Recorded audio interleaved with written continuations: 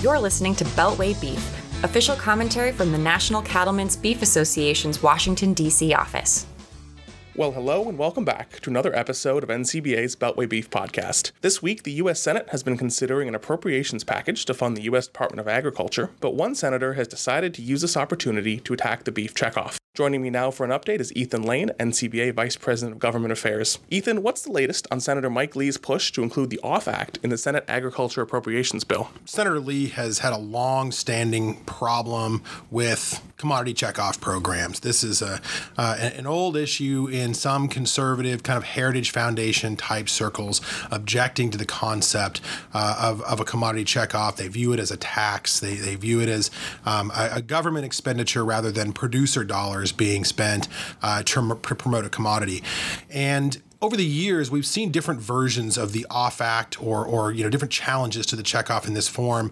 This year is different because Senator Lee has been joined by a pretty big contingent of radical animal rights groups. They've made this a big priority for them in the Farm Bill and just generally in their efforts to kind of derail animal agriculture. And unfortunately, Senator Lee has really capitalized on that added pressure on commodity checkoff programs and decided to push his legislation in the middle of this sort of shutdown, high tension environment that we're in here in Washington at the moment. The Senate is going through their version of the appropriations process, and as is the way those processes work, there's an amendment process that goes along with that bill as it reaches the floor. So that amendment, or that bill, the OFF Act, has been submitted as an amendment to the Senate Agriculture Appropriations process and could receive a vote on the floor of the U.S. Senate here in the next few days. So Ethan, we've talked about the OFF Act before, but remind us why this legislation is so harmful to the cattle industry. Well, the OFF Act is a mix of sort of messaging points that don't actually change the way the checkoffs work.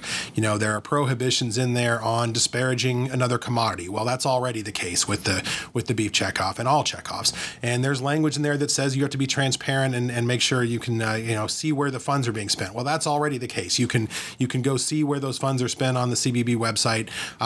Those are things that are already part of the transparency in the process. And it then goes further and restricts who can contract with the beef checkoff and makes it very difficult for these commodities to engage with the subject matter experts in different parts of their various industries, whether it be us or whether it be the soybean industry or whether it be mushrooms or watermelons or all the different commodities that are experiencing some concern here as part of this push. It basically takes the voice away from producers who are the ones directing these funds as part of these commodities, and it empowers other parts of the retail chain to make those marketing decisions for those commodities. We know that grocery stores are largely part of big conglomerates at this point, and those conglomerates are also being attacked by these animal rights groups at scale, whether it be through investment entities like BlackRock that are pushing ESG provisions to change how companies govern themselves, or outright attacks from groups like Humane Society of the United States or ASPCA demanding that these companies change what they sell and how they sell it and how they talk about what they sell.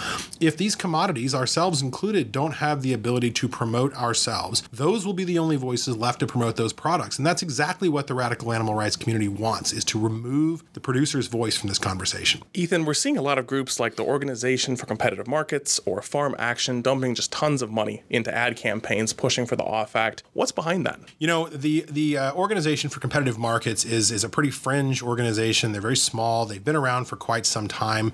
What we've seen in the last few months is a massive injection of funding into the Organization for Competitive Markets, kind of as a vehicle. That money is coming from what we can tell from foundations and family funds that typically spend tens or hundreds of millions of dollars funding extreme liberal causes, anti-meat agendas. These are rank and file, big ticket animal rights extremist donors that fund these types of activities. And right now, they're funneling that money through groups like the Organization for Competitive Markets and another group called Farm Action, and claiming that these are real farmers that are speaking up here. And they're spending many times their annual budgets, historically, up on Capitol Hill. They have trucks driving around with billboards on them, driving past buildings on Capitol Hill. They're using social media platforms and buying ads so that staffers are seeing these these ads on a constant basis.